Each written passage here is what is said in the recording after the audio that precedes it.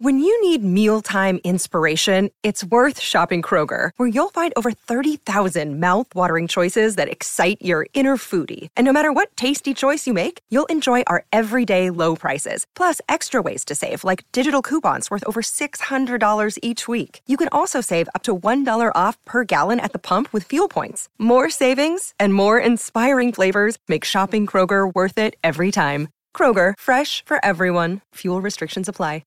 Want to witness the world's biggest football game? Head to iCanWin.com.au, predict Australia's score with a crystal ball, and it could be you and a friend at the FIFA World Cup Qatar 2022 semi-finals, all thanks to McDonald's. Maccas, together and loving it. TNCs apply. On the Ladbroke Spring Breakfast, first things first. Now, just for people at home, we have a WhatsApp group and we put them all in last night. And what was your first things first that you tried to put in last night that no one bit? Well, it's very hot and humid in Qatar.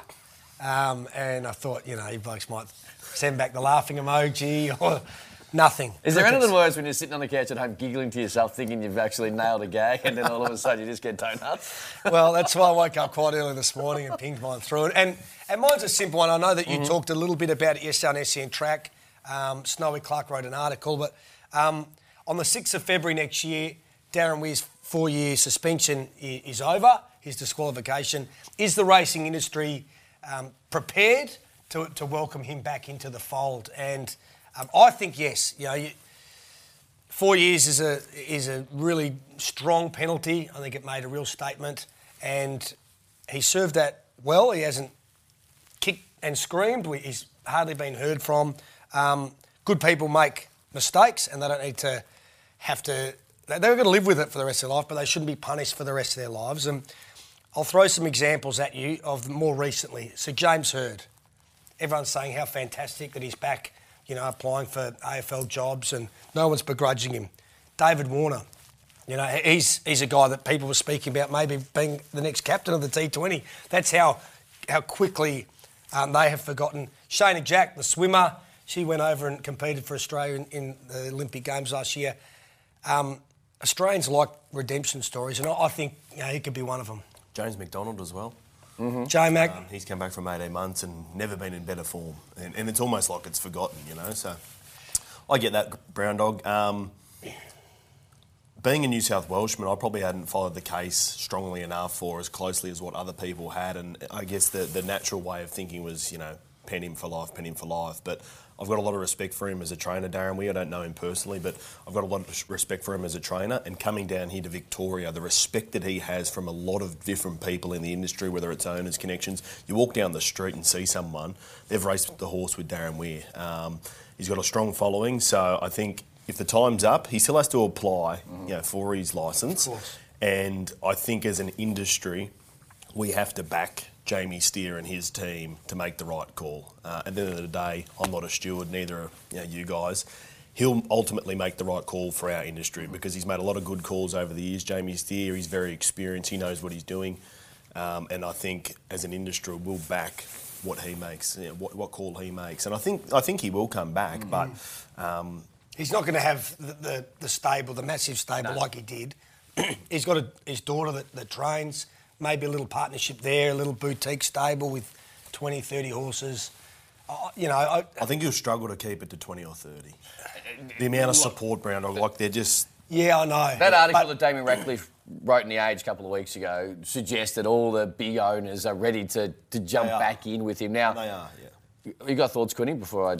Look, the people that want to see him back the most, I think, is the Warrnambool Racing Club because the bull just hasn't been the same without him. He made that. He was the heart and soul of it. He had 1 million runners and he'd be at the track. He'd train 3 or 4 or 5 winners. Then he'd go to the pub. So everyone that went down to Warrnambool, how'd you go? Yeah, I backed this at Weary's, I backed this at Weary's, and I saw Weary at the pub and had a chat, and he was just such a salt-of-the-earth man, and everyone loves him in that area. Now, obviously, he's made mistakes, and we know that he's got a few things to get through before he's allowed back, and we probably want to hear from him a little bit, maybe show a little bit of remorse, but I'd love to see him back, and hopefully the racing community does welcome him back. But the thing I can't wait to see is what will happen if Weir does come back and gets bigger and bigger with the Mar Eustace team, because a lot of those big owners jump from Weir to Mar Eustace, and Mar Eustace has been absolutely amazing. And Waller as well. And Waller. Yep. Do they pivot back?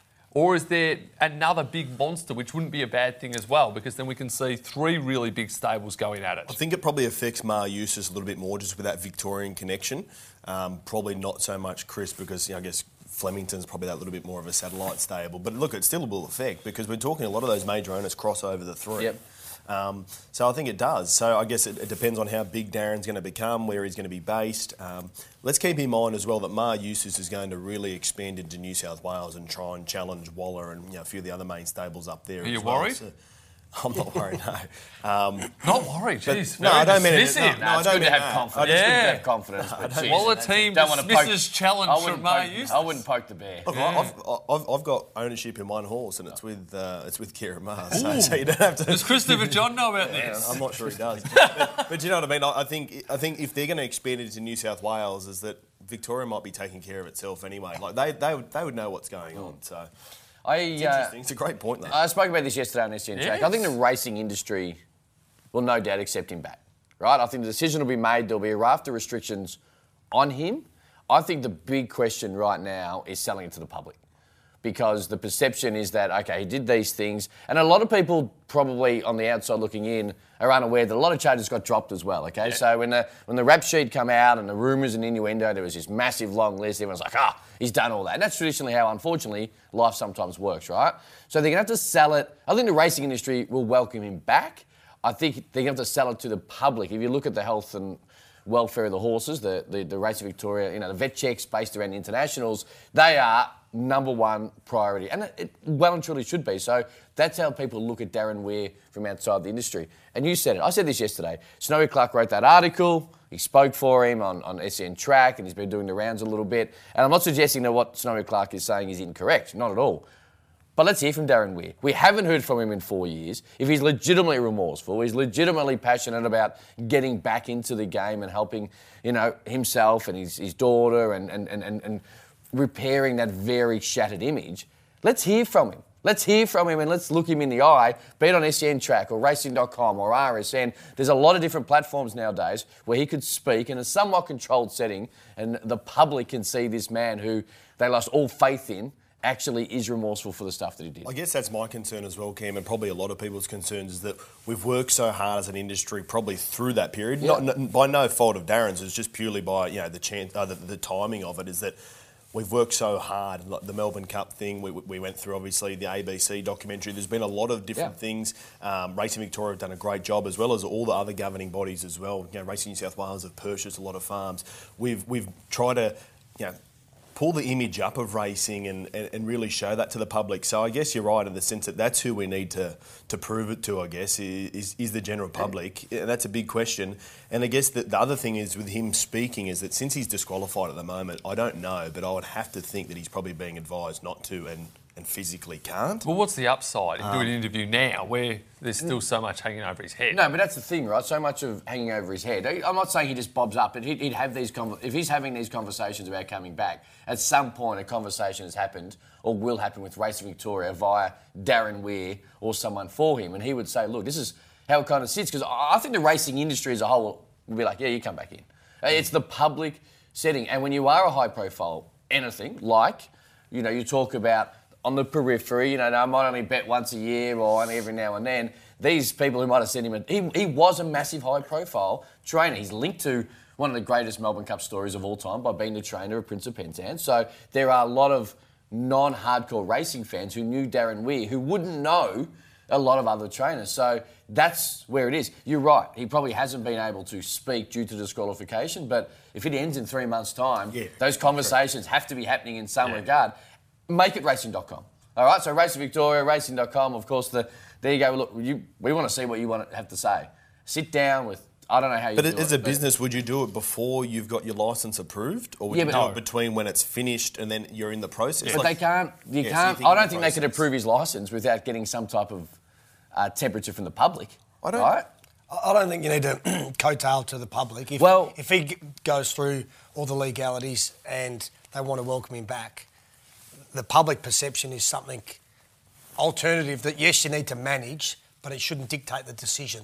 While I don't disagree in 99.9% of that particular theory, I think in this case, how horse racing and how they don't want to be seen, how the exact reason you spoke about, Dan, from the public. They've got to be very careful. They just hand out a licence to this guy, then all of a sudden he starts talking again. They're like, what, this guy's back? Like, legitimately, if they give him a licence, he doesn't have to win the public back over because he's already got all the big-time owners who are jumping back on with him anyway. It is... I agree. It's a fine balancing act. You think act. this is a bit of breadcrumbs at the moment? Just sort of put the breadcrumbs out 100%. a few stories and just sort of gauge the 100%. reaction. But I have no doubt that Jamie Steer and his team at Racing Victoria would have a plan in place about if they are going to approve him. I mean, they have to take it as it comes. So if their licence application comes in, they'll then obviously have a plan. But you'd have to think over this 4-year period, is it for him to come back? They've probably got something in place to think, how are we going to play this the best way, for all different reasons. And it's, as you said, the public and the actual application, when does he talk, when does he not? So, as I said, I think they'll make the right call. I think he'll come back. I think he'll become big again. I just don't know if he'll become as big, but I just can't see how he's going to limit his stable to 20 or 30. Sure. I think he'll be... Once the momentum starts to roll and you get caught up in winning and great things are happening on track, then all of a sudden it grows. I will say this as well. You're right. Thank you. Because it is getting drip-fed to people because for this exact reason, if the application hasn't come yet, it's about to.